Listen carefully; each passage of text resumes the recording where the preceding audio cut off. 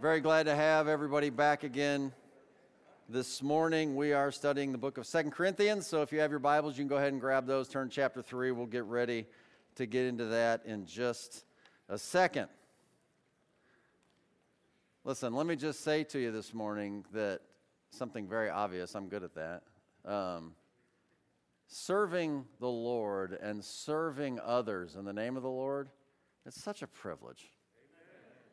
And it is such a joy, it really is. When you think about that through Christian ministry, you can influence others for eternity. It is without question the single most significant thing you could be involved in your entire life. There's no question about it. Nevertheless, when we do that, what we find is that well, it's not without its challenges, right? I mean, we do have a spiritual enemy, and we are going to experience some level of suffering when we engage in that. And that's actually was the theme of chapter number 1 of the book of 2 Corinthians, if you were with us for that.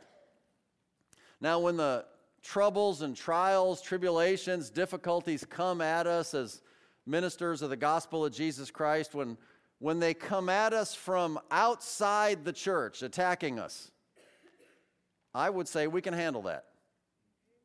You know why? Because, well, when the world is ganging up on us, what do? We all band together. We're united. And we stand. That's what we do. I actually think this may be one positive side effect of the current events we're in right now. It does seem as though the entire world system is against churches meeting and doing what they're supposed to do. And you know what it's doing? It's bringing the church together. That's what it's doing. You know what's harder? What's harder is when we live in a time of peace and prosperity. Because there's just something about man that he needs to fight somebody. And if nobody's fighting us from the outside, we're going to fight each other from the inside.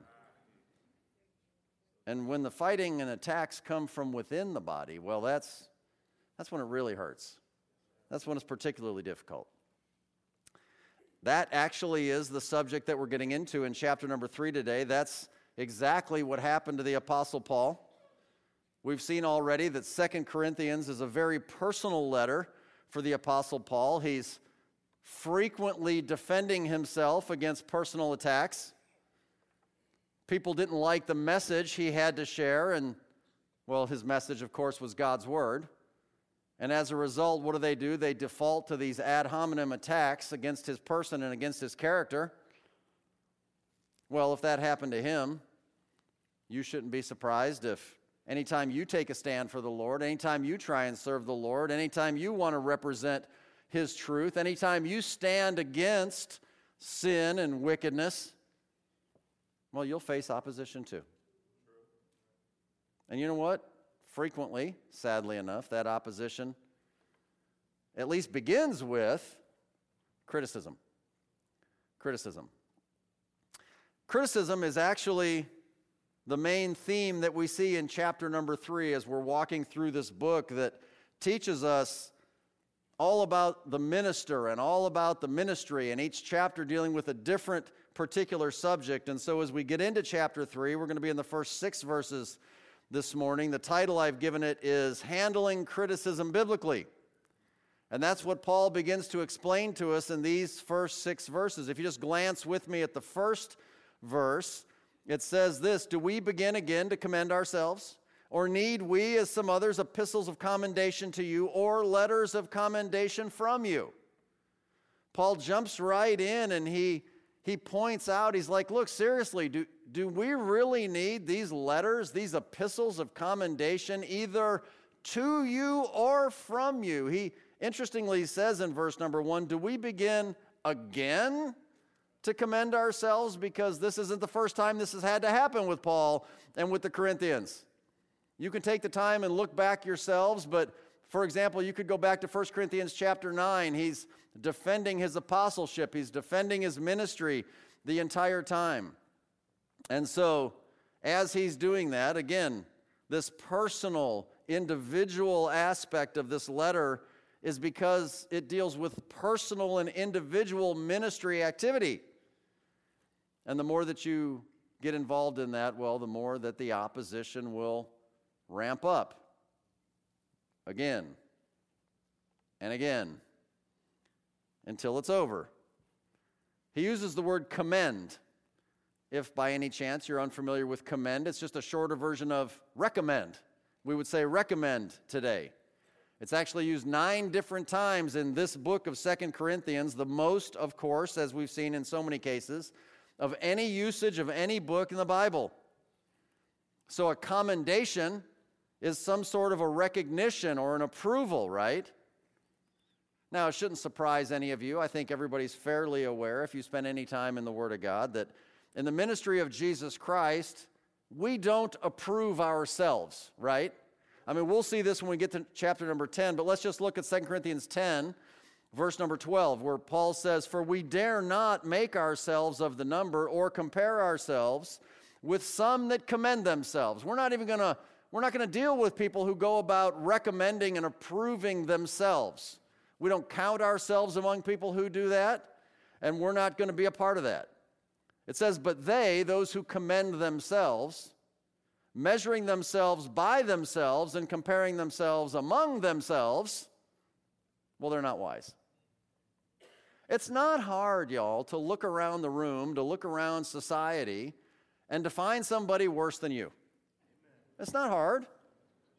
You don't want to mention it, but there's probably not that hard to find somebody better than you too. But we like finding the guy worse than us because we feel better about ourselves then. And that's what people were doing in the ministry, right?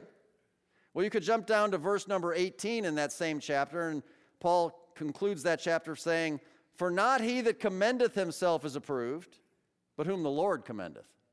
And that's what we want, right? We want God's approval. We want to do whatever it takes for God to be the one to approve of us and our ministry, right?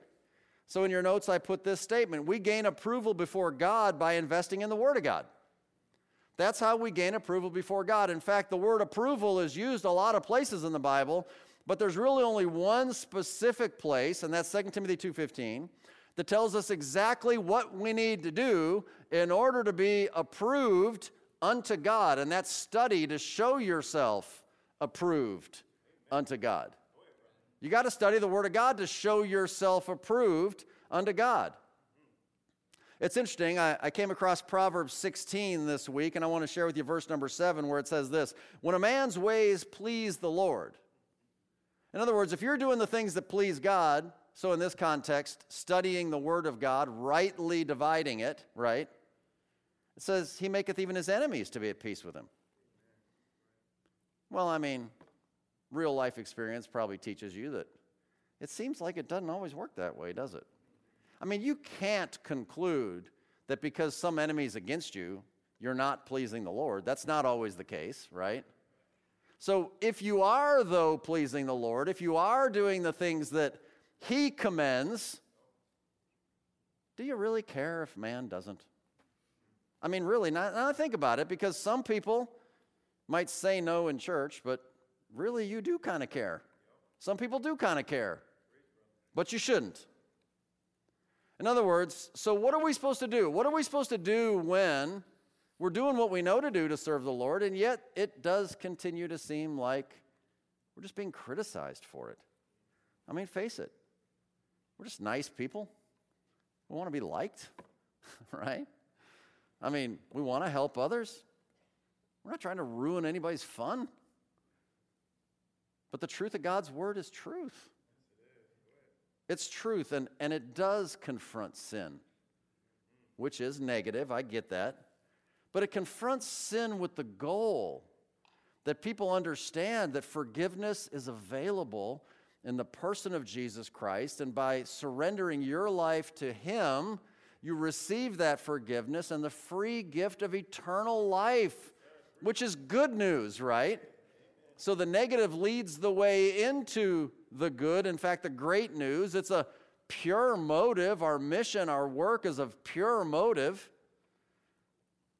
But in chapter 3 of 2 Corinthians, Paul is talking specifically not about gaining God's approval. He's talking about man's approval. These epistles of commendation. People seem to need a recommendation in order to be acceptable. Think in your mind a job interview. But the problem is, like Jesus said in Luke 4:24, that a prophet doesn't receive any honor in his own country. So you stand up and do your thing amongst the people that know you best, and frequently they just kind of discount everything that you have to say because they're like, I know that guy. I grew up with him when he was a nothing, and now he thinks he's something. And Jesus said, look, man, a prophet doesn't have any honor in his own place. So what we're going to see today is the next statement in your notes as we conclude this introduction, and that's this: we gain approval before men by investing in the souls of men. And that's what we're going to see in these 6 verses as we come through here. By the way, that makes sense, doesn't it? We gain approval before God by investing in the Word of God, and we gain approval before men by investing in the souls of men, the only 2 eternal things: the Word of God and the souls of men. And oh, by the way, it shouldn't surprise you that we gain approval before God by dealing with the thing that is most precious to God, His very Word. We gain approval before men by dealing with the things that's most precious to men, their very souls. So that's what we'll see as we get into this thing. So follow along. I read verse 1. We'll read it again and we'll go through verse 6. Chapter number 3. Do we begin again to commend ourselves, or need we, as some others, epistles of commendation to you, or letters of commendation from you? Ye are our epistle written in our hearts, known and read of all men. For as much as ye are manifestly declared to be the epistle of Christ, ministered by us, written not with ink, but with the Spirit of the living God, not in tables of stone, but in the fleshy tables of the heart. And such trust have we through Christ to Godward. Not that we are sufficient of ourselves to think anything as of ourselves, but our sufficiency is of God, who also hath made us able ministers of the New Testament, not of the letter, but of the Spirit. For the letter killeth, but the Spirit giveth life. There's a lot to learn in this little passage. Let's go to the Lord and ask Him to be our teacher, and then we'll jump into it. So, Heavenly Father, as we come before you this morning, Lord, I do pray that you would just help us to see exactly what it is you want us to understand. And Lord, I get it that when we take a stand for you, I mean, they made fun of you, they persecuted you, they did evil things to you, and, well, we're not greater than you are, so we should expect some of that stuff to happen to us. But at the same time, we don't really like it.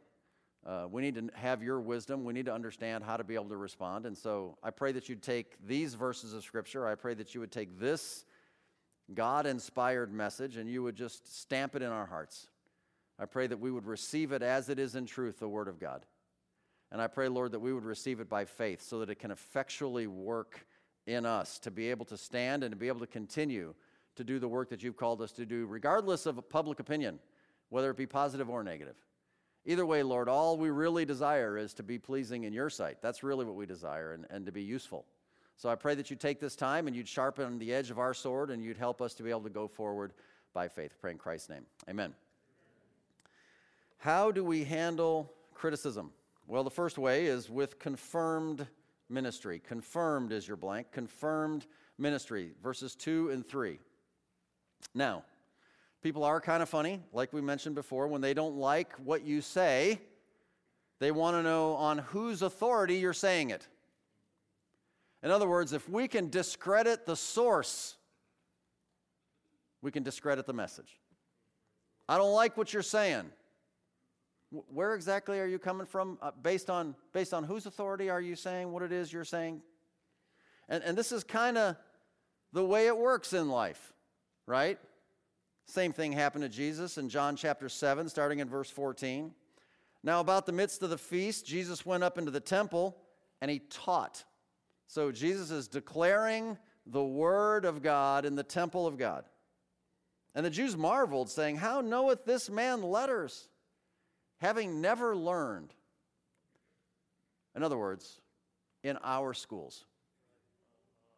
How is it possible that this guy has the ability to even say any of this stuff?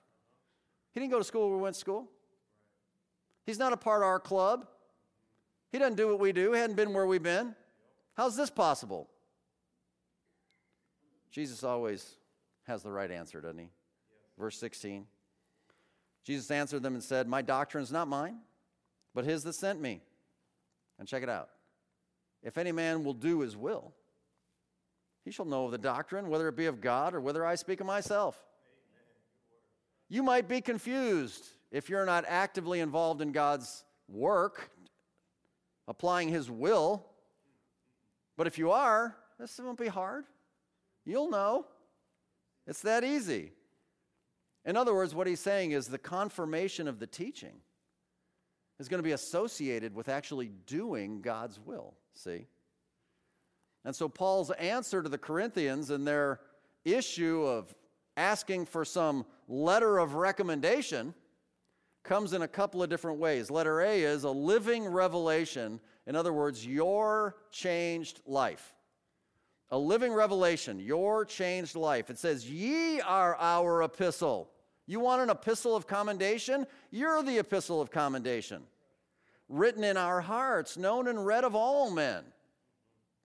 Oh, by the way, when he says of all men, he means all men, including even unsaved men.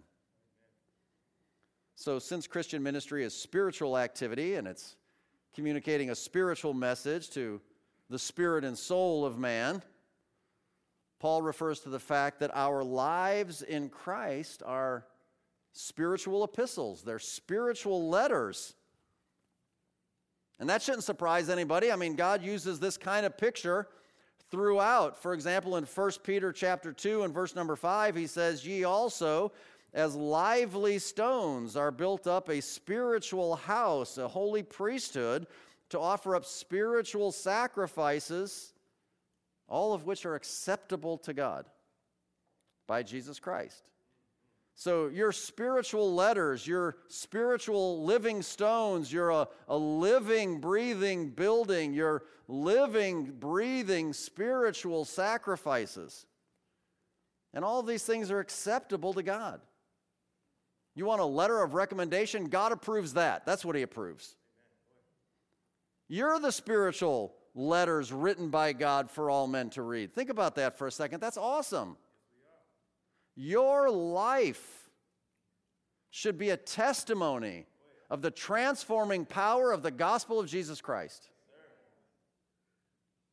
Ye are our epistle, written in our hearts, known and read of all men. Do you realize, Christian, that your life may be the only Bible some people ever read? Maybe the only Bible. They may never pick up a Bible. They may never show up in a church. But they know you. You are the living epistle. See? And he says it's known and read of all men. That means your life should communicate the gospel. Your life should communicate the transformation. Your life should communicate to unsaved man. Well, there's several ways, actually. And so in your notes I put, how does God introduce the gospel to unsaved man? Well, he starts with three specific methods. Number one, we'll call it's creation. He communicates via creation. Psalm 19, first three verses, the heavens declare the glory of God. They're out there talking. I don't know if you're listening, but they're talking. The heavens declare the glory of God, and the firmament showeth his handiwork. Day unto day uttereth speech. Night unto night showeth knowledge. There is no speech nor language where their voice is not heard. They're out there talking. They don't need translators. They communicate to everybody. God reveals his very glory, the fact that he exists through nature. It's his creation. The second way is through man's conscience.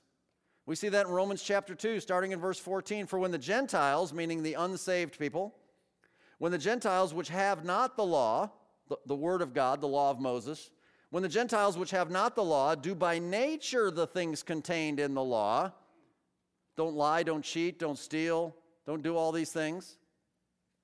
When they do by nature the things contained in the law, these, having not the law, are a law unto themselves, which show the work of the law. Here it is, written in their hearts, how? Their conscience also bearing witness. He's talking. I don't know if they're listening, but he's talking. The heavens are declaring. The conscience is bearing witness. The voice is out there.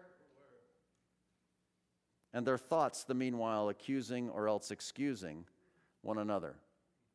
God begins to introduce the fact that all men can know who he is through creation and through conscience. And then here now in 2 Corinthians chapter 3, we see that he uses Christians. He uses Christians. I could take you back to 1 Corinthians chapter 15, verses 33 and 34, very convicting verses, where Paul says to the Corinthians, "Be not deceived. Evil communications corrupt good manners." Don't let yourself get sucked into bad friendship relationships. Don't get sucked into the whirlwind that is sinful behavior that others around you can draw you into. Evil communications will corrupt your bad manners. This is the story of Lot, right? And then he goes on in verse 34 and says to the Christians, "Awake to righteousness and sin not, for some have not the knowledge of God. I speak this to your shame." In other words, hey, Christian, realize your life is the living epistle. Your life is the spiritual letter. Your life is communicating something. So quit getting drawn into the life of sin and live a holy, righteous life, because there are people who have not the knowledge of God and they need to get it. And God expects to use your life together with creation and conscience to prick their hearts and conscience to seek more understanding. The life of a Christian is used by God to communicate God's truth. For example, in the area of sanctification, he says in 1 Corinthians 15, "And sin not." Sanctification. Peter says it this way, Acts chapter 10, verse 34 and 35. Peter opened his mouth and said, "Of a truth I perceive that God is no respecter of persons." He doesn't play favorites. "But in every nation he that feareth him and worketh righteousness is accepted with him." So man, live a holy life, work righteousness, have a sanctified life, sin not. That's acceptable to God. Then you're the kind of Christian he can use to communicate the message. Romans 12:1, you know this. "I beseech you therefore, brethren, by the mercies of God, that you present your bodies a living sacrifice, holy, acceptable unto God, which is your reasonable service." That's not just for super Christians. That's your reasonable service. That's what everybody's supposed to do. How else? Through sanctification. How else? Through suffering. 1 Peter 2:20, "What glory is it if, when ye be buffeted for your faults, you take it patiently?" I mean, if you blew it and you got to suffer for it, well, I mean, you don't really get applause for that, do you? But if, when you do well, you minister the Word of God, you live a holy life, and then you suffer for it, and then you take it patiently. Now this is acceptable with God. This is acceptable with God. This is the life that he can use to communicate that living epistle. Because whenever you live a life that's righteous and you're willing to endure suffering wrongfully for it, they can say whatever they want to you. They can deflect any way they want. The world's taken notice because God said so. The world has taken notice. God uses such a life to communicate to them. All three of these in this list, creation, conscience, Christians, they really do come under the category of what we call general revelation.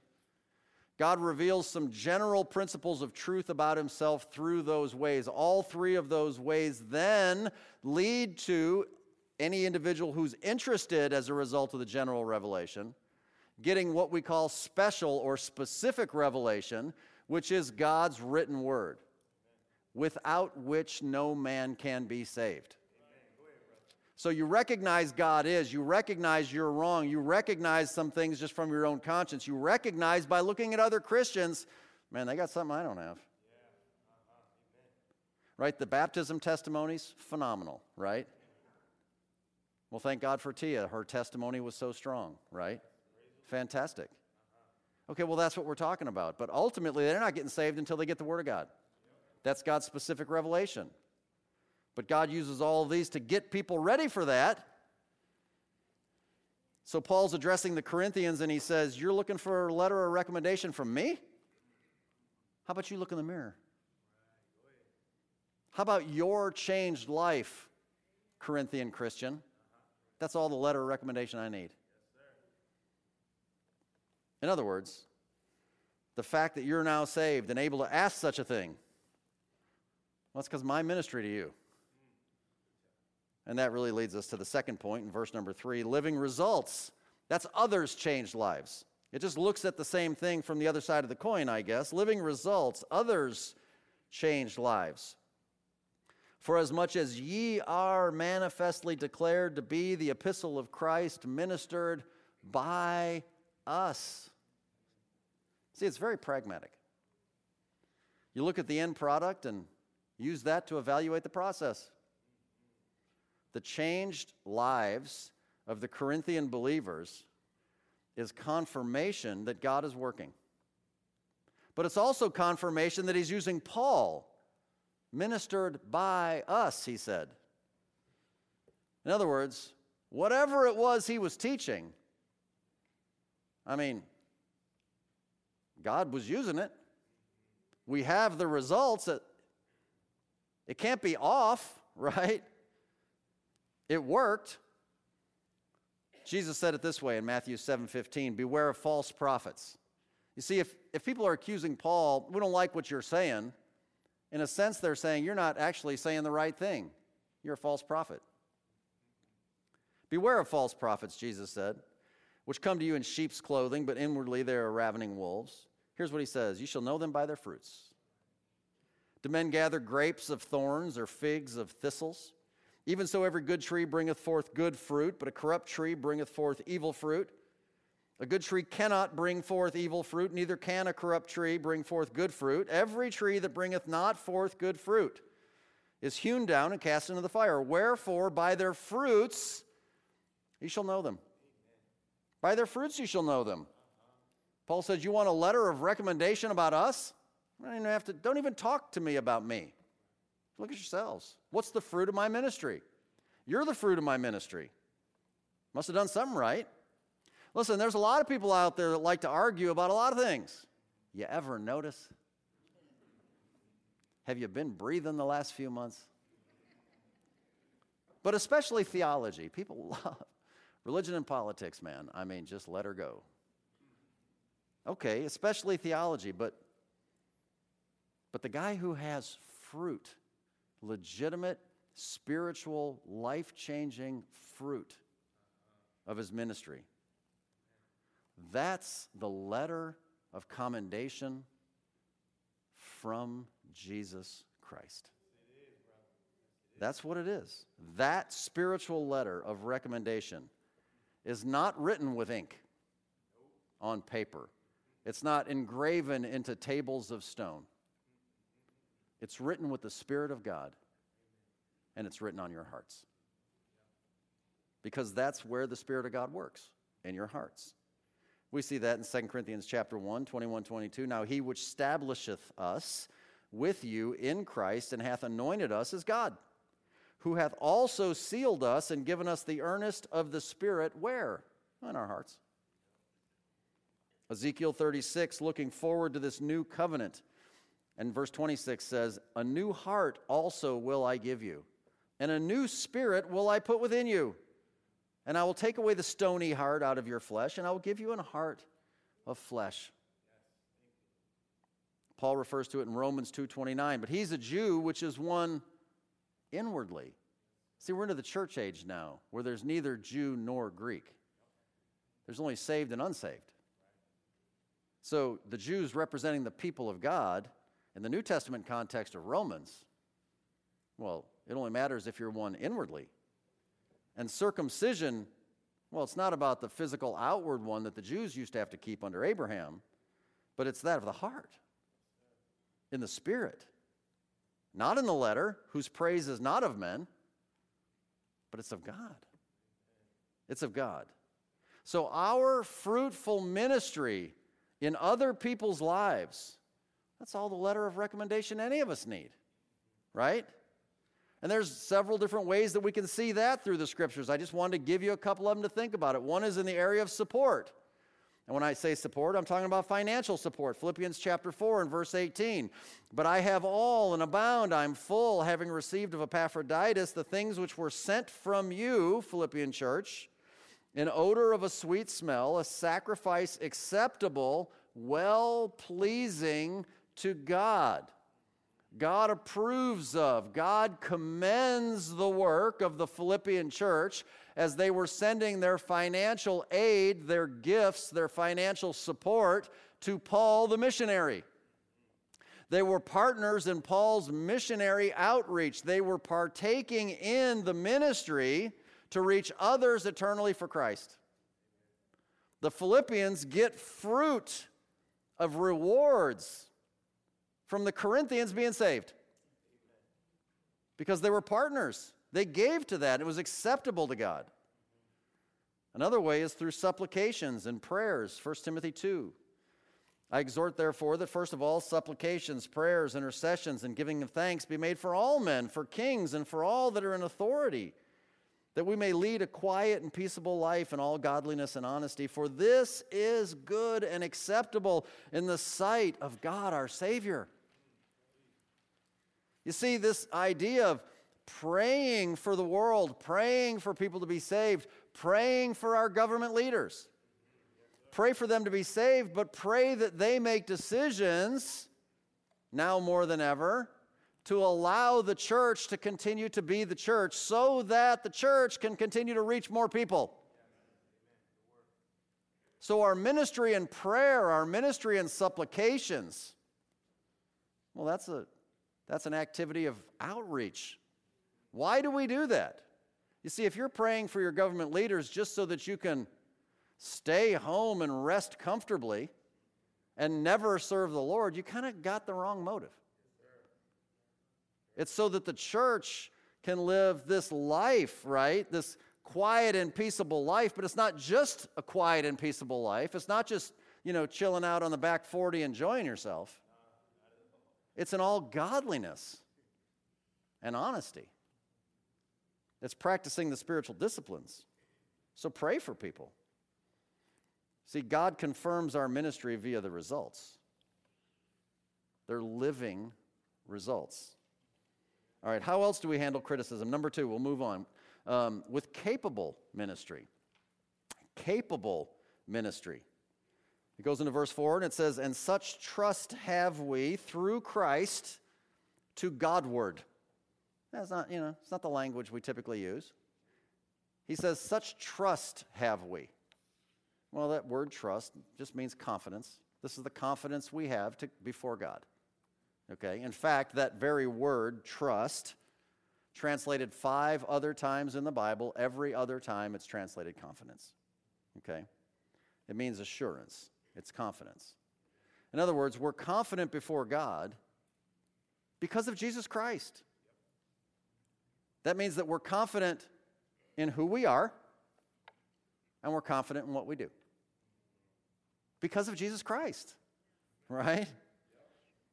So, we're going to break this down into a couple of different ways. Why is it that we can be confident in those things? Well, the first one is, letter A, because we have a sufficient ministry. We have a sufficient, ministry. Now, it goes on in verse 5, and it says, not that we're sufficient of ourselves to think anything as of ourselves, but our sufficiency is of God. We're not sufficient of ourselves. It says sufficient. Sufficient literally just means if something's sufficient, it's enough. It's adequate. It's enough. It's sufficient, right? And clearly we're not sufficient of ourselves. Of course we understand that, right? We can go back into 1 Corinthians chapter 1, and there's so many places. I just grabbed a couple of them. 26, 29. Paul says this, for you see your calling, brethren, how that not many wise men after the flesh, not many mighty, not many noble are called, but God hath chosen the foolish things of the world to confound the wise. And God hath chosen the weak things of the world to confound the things which are mighty. And the base things of the world, and the things which are despised hath God chosen, yea, and the things which are not, to bring to naught the things which are. Why? That no flesh should glory in his presence. At the end of the day, let me ask you something. Don't answer because, I don't want to trick you and embarrass you. Do you think that you're just incredibly talented? I mean, I'm not trying to make you say no. You might be. Some of you guys are awesome. Some of you guys can do a lot of stuff. But how do you view yourself? Do you view yourself as, I'm pretty awesome? The Lord should have saved me. He wants me on his team. I'm just saying. I've met people like that. If there's some of that in you, just a little, that probably hinders your ability to actually be an effective minister. And the Lord doesn't use that anyway, because at the end of the day, it's a spiritual ministry, and he's the one that's going to do it, right? And if he's the one that's going to do it, well, you're not doing it. And so it doesn't say none. He doesn't say that there's everybody God uses otherwise is a big loser. That's not what he's saying. He's just saying there's not many wise men after the flesh. There's not many mighty. There's not many noble. God takes this list of people. He delights in using foolish, weak, base, despised, nothings. Hallelujah. And he does it so that he gets the glory. And the world's like, man. Oh, and by the way, that is your testimony. God used even you. God used even me. A bunch of nothings. And it draws people to him. If God could do that, I want in on that. See how he works? If you have that kind of a high and mighty view of yourself because you've worked really hard and you're really skillful and you're really good at stuff, and by the way, be good at what you do, that's fine. It's all about attitude. Because Paul had all that going on for him too, but he had the right attitude, right? See that in Philippians 3, starting verse 3. For we are the circumcision, which worship God in the Spirit and rejoice in Christ Jesus, and here's the most important part, have no confidence in the flesh, none. Though I might also have confidence in the flesh, if any other man thinketh that he hath whereof he might trust in the flesh, let me just tell you something. I could trust more in my flesh than you can trust in yours. And he goes on and gives his pedigree, which, by the way, in that day, was quite a pedigree. Circumcised the 8th day of the stock of Israel, the tribe of Benjamin, and Hebrew of the Hebrews, as touching the law of Pharisee, concerning zeal, persecuting the church, touching the righteousness which is in the law, blameless. But what things were gained to me, those I counted loss for Christ. Yea, doubtless, and I count all things but loss for the excellency of the knowledge of Christ Jesus my Lord, for whom I have suffered the loss of all things, and do count them but dung, that I may win Christ. You see, I had all kind of things going for me. I had all the pedigree you could ever dream of.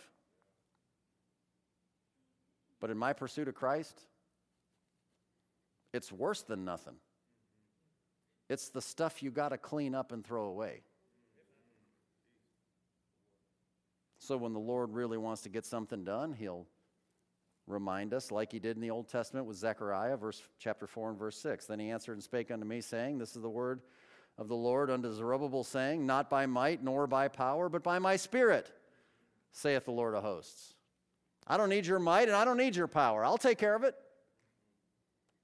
So your sufficiency is not of you, in case you didn't already know that. It is of God. And by the way, specifically in verse number 5, y'all should just know this verse. You should highlight this verse. You should memorize this verse. Make a plaque and hang it in your wall. Our sufficiency is of God, y'all. Our sufficiency is of God. Our sufficiency is of God. Find yourself depressed from time to time? Find yourself struggling with self-esteem? Sometimes you think you're nothing. Sometimes you think you got nothing to offer. Sometimes you think it's all crumbling around you and life is useless and a waste of time and why am I even here? There are people that think that. Christian people should never think that. Because your sufficiency is of God. Your sufficiency is of God. You know, the Bible says that we're accepted in the beloved. Accepted in the beloved. Ephesians chapter 1, verse 3. Blessed be the God and Father of our Lord Jesus Christ, who hath blessed us with all spiritual blessings in heavenly places in Christ, according as he hath chosen us in him before the foundation of the world, that we should be holy and without blame before him in love, having predestinated us unto the adoption of children by Jesus Christ to himself, according to the good pleasure of his will, to the praise of the glory of his grace, wherein he hath made us accepted in the beloved. He blessed us with all spiritual blessings, not just some of them. He's chosen us in him that would be holy and without blame before him. Allowed us to be adopted into the family by him, by Jesus Christ. And we're accepted. You got self problems? You got esteem problems? Why? God accepts you just the way you are. There's no reason to worry. Who cares what other people think? By the way, accepted in the beloved is Jesus Christ. You're accepted as long as you're in Jesus Christ, you're accepted. If you're not in Jesus Christ, then, well, let's fix that. Let's get in Jesus Christ. When we're in him, we're accepted. When God sees you, Christian, he sees Jesus. Man, that's good news. When he sees you, he sees Jesus. And you know what? Jesus Christ is enough. He's sufficient. That's all you need. That's why Paul can say in Philippians 4:13 that I can do all things through Christ, which strengtheneth me. And I do want to point out why that King James Bible is just right on this verse. Because it says, I can do all things through Christ, not who strengtheneth me, like a lot of other translations of the Bible use. It says which. Which. Why does it say which? Because he's not trying to emphasize the fact that it's Christ that strengthens him at this point of his conversation. He's trying to say the thing that strengthens him is the fact that he can do all things through Christ. That principle is the thing which strengthens him. And I say that because some of you find yourself insecure and feeling insufficient. And you have no strength. Because somehow you don't understand that you can do all things through Christ. Well, of course, Christ is everything, but no, you can do all things through him, and that fact is the fact which strengthens you. That's important. It's an important distinction. You're capable to do ministry because God makes you sufficient. But not only that, do you have a sufficient ministry? You have a spirited ministry. Letter B, spirited ministry, verse number 6. Who also hath made us able ministers of the New Testament, not of the letter, but of the Spirit. For the letter killeth, but the Spirit giveth life. So not only does God make you sufficient, but number one, God makes you able. He makes you able. You're able. God has made us able ministers. Able. Proven. Prepared. Trained. Equipped. Not based on our abilities, right? Paul used this type of verbiage frequently. Ephesians 3:7, whereof I was made a minister. Because I'm so awesome. No. Why? According to the gift of the grace of God given unto me by the effectual working of his power. I was made a minister because he gave it to me as a gift. That's why I was made a minister. Colossians 1:25, whereof I am made a minister according to the dispensation of God, which is given to me for you to fulfill the word of God. He made me a minister. He gave me the grace and the gift and the ability to do it so that Paul could serve others in Jesus' name. So God made you able by providing all you need. Well, these are all connected, of course. He provides all you need. That means you're sufficient, right? What does he provide? He provided the Spirit of God, the Word of God, and the church of God. That's who he provided. And that's important because Jesus Christ, when he left this earth physically, he fully God, body, soul, and spirit, replaced himself, body, soul, and spirit.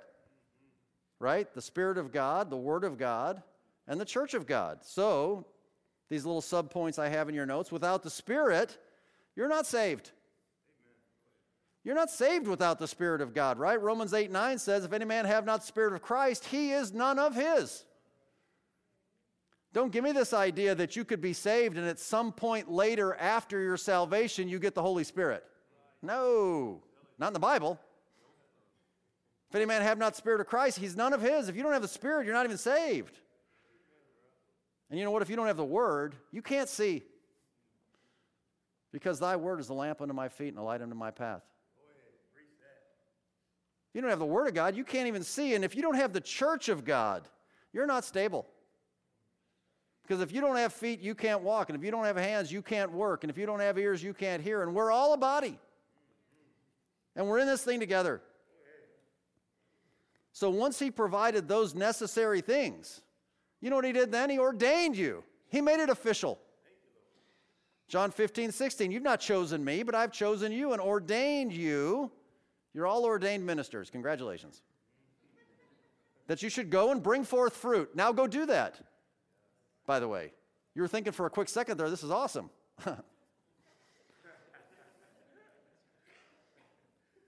It is awesome. That you should go and bring forth fruit and that your fruit should remain. That whatsoever you ask of the Father in my name, he may give it you. So get up, Christian, go. Go bring, wait, not just yet. Go and bring forth fruit. Just a second. Listen, with all those qualifications, what's stopping you? I mean, really, what's stopping you? So God makes you able, but the Spirit makes you active. He makes you active. He made us able ministers of the New Testament. Now, when we say New Testament, I don't want you just to think of the page that comes between Malachi 4 and Matthew 1. When we're talking about the New Testament, we're talking about the New Covenant. And we're talking about the New Covenant, which is the covenant of grace. And we're talking about that idea that the new dispensation, the new covenant of grace that's ushered in contrast to the old covenant of law and the law of Moses. And we'll see that more next week as we get into verse 7 and going down as those things are compared. But the idea is that now the church, you're a part of the spiritual kingdom of God. And that ministry is no longer simply the letter of the law. It's now the spirit of the law, right? So everybody today, you know, with some of the current challenges that we face every single day, you know what they are, I don't need to say them. There's the letter of the law, and some people are really big on that. And there's the spirit of the law, and some people are really big on that. And some of those people really don't like the other guy. In Christian ministry, he's saying, look, this is a spiritual ministry. And there's a spirit that's associated with this. And it's because now the law of God and the kingdom of God, according to Luke 17:21, is within you. It's within you, right? So the letter that he's referring to literally is the law of Moses. And like I said, we'll see that more next week. But while the Bible says in Psalm 19:7 that the law of the Lord is perfect, and it says in Romans 7:12 that it's holy and that it's just, the law of Moses only brought condemnation. It didn't bring life. In fact, the letter, the law alone, and that's the idea, it brings guilt. And by extension, it brings death. And that's why it says the letter killeth, but the Spirit brings life. Hebrews 7:19 says it this way, for the law made nothing perfect, but the bringing in of a better hope. The law did do that. It brought in the better hope, grace, Jesus Christ, forgiveness. The bringing hope of a better hope did, by the which we draw nigh unto God. So it's the Spirit that giveth life, right? Romans 7:5-6, for when we were in the flesh, the motions of sins, which were by the law, did work in our members to bring forth fruit unto death. But now we're delivered from the law, that being dead wherein we were held, that we should serve in newness of spirit, and not in the oldness of the letter. Now I want you Bible students to notice that the word Spirit is written with a small s. And there are times when the word Spirit is written with a capital S. And when it's written with a capital S, it's referring to the third person of the Godhead, the Holy Spirit. And when it's written with a small s, it's not. So he's not talking about the Holy Spirit. He's talking about your human spirit. That's what he's talking about. Okay? And he does that on purpose because Spirit, small s, is used because now you are made new under a new covenant. And God has changed you radically, and now your new life in Christ allows you to serve God as he always desired, even from the Old Testament, and they seemingly weren't able to do it, with all their heart. That's what he means. The Spirit brings life when you do it with all your heart. So let me remind you, Deuteronomy 4:29. But if from thence thou shalt seek the Lord thy God, thou shalt find him, if thou seek him with all thy heart and with all thy soul. Deuteronomy 6:5, and thou shalt love the Lord thy God with all thine heart and with all thy soul and with all thy might. Deuteronomy 10:12, and now Israel, what doth the Lord thy God require of thee, but to fear the Lord thy God, to walk in all his ways, and to love him, and to serve the Lord thy God with all thy heart and with all thy soul. Seek him, love him, serve him. Whatever you do, friend, do it with all your heart. It's the Spirit within you that gives life to your ministry. So I thought you might need a sentence to kind of get your mind around it. This is the last one in your notes. Well, it's not the last one in the main part. It says your impassioned representation of the truth of the gospel is what energizes the hearer. We're not talking about the work of the Holy Spirit, the supernatural work that of course he does. What we're talking is we're talking about not serving in the oldness of the letter. It's not just a list of do's and don'ts anymore. Now it's a living reality that comes forth in your life with a level of attitude and focus and enthusiasm that causes people who see you do it to realize that I think he just might mean it. I think she might really believe that. She's kind of into it. Serving with the Spirit, small s. You see, it's the combination of God's Word, which is the truth, in you, truthfully, truly, sincerely, wholeheartedly, that's really powerful. That causes people to sit up and take notice. That causes people to realize, man, there must be something to this thing. I mean, I've heard about the Jesus thing before, you know. I went to Catholic school. I went to this. I went to that. My neighbor asked me one time. But man, I've never met anybody like you before. See, it's powerful. It's ministry. The Spirit makes you active, lively. So practically speaking, if you stand for God, if you stand for his word and his truth and against error, you're going to be criticized. I wish it wasn't true. And while We may never be recognized or appreciated or validated in this world. Our value, right, comes from God. And it's confirmed when we bear fruit, spiritual fruit that remains. What should we do? How should we handle criticism biblically? Well, I put it this way. Ignore the words and do the work. Just ignore the words and just keep your head down. Keep forging ahead. Keep working. Live a holy life. Share the Word of God with your words. Get it out. Let people know what is going on in eternity. We may not know what's going on here today and tomorrow, but we can know what's going on in eternity because we have God's Word to tell us. Leverage whatever God gave you. Maybe you're of high talented value. Maybe you're of less talented value. It doesn't matter. Don't count on that. Count on the Lord. Serve Him with all your heart. Because you know why? Not just because it's right, not because it's fun. It's all of those things. I'm going to give you another reason. The judgment seat of Christ is coming.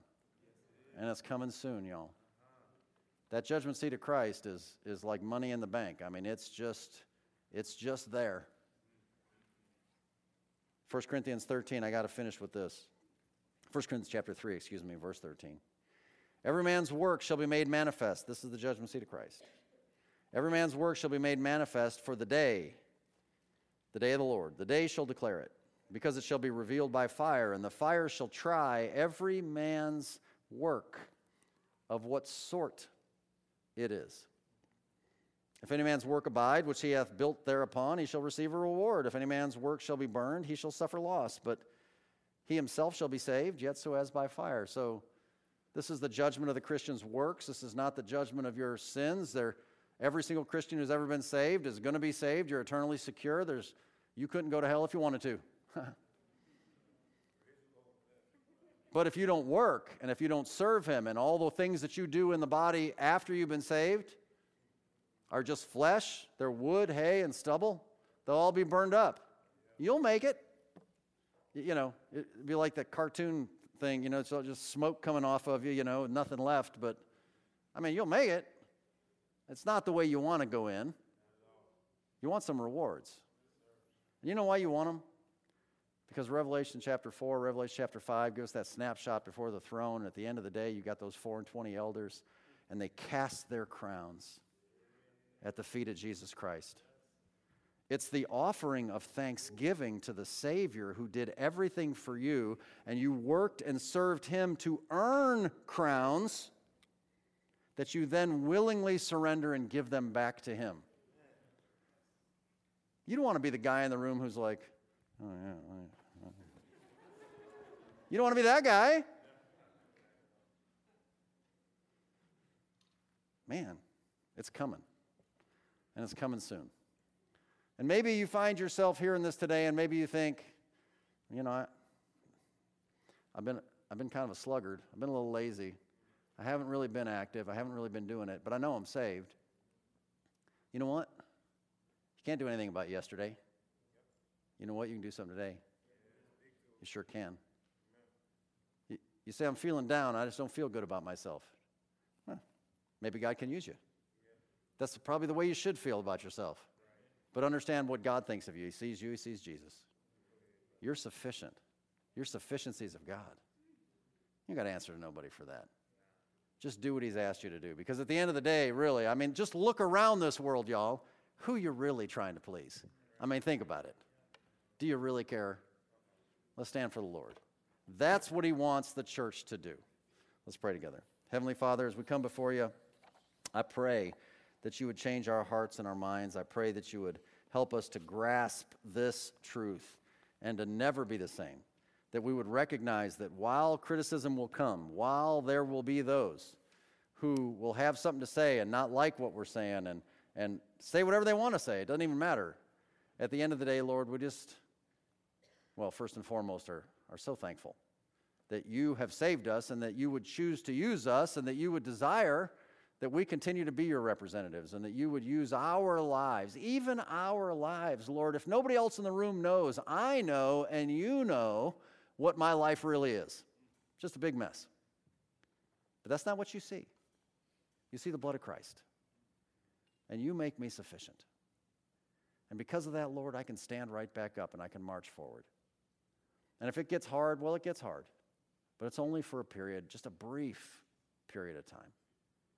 And Lord, you're going to be coming to the rescue just around the corner. Lord, I pray that more people, like we saw today, get baptized, would just surrender and come to know you in these dark days. That they would recognize that there isn't any more time to play games with you. Now's the time to surrender. If there's anybody in this room that needs to make that decision, that even right now they would just surrender their hearts and cry out to you for forgiveness of their sins. And Lord, for the rest of us that say that know you, that we would just count the cost and realize, man, we need to run to the finish line because it's just right there. And we need to be all about representing you in word and deed. And Lord, may you allow fruit abound to our account by your grace. I pray these things in Christ's name. Amen.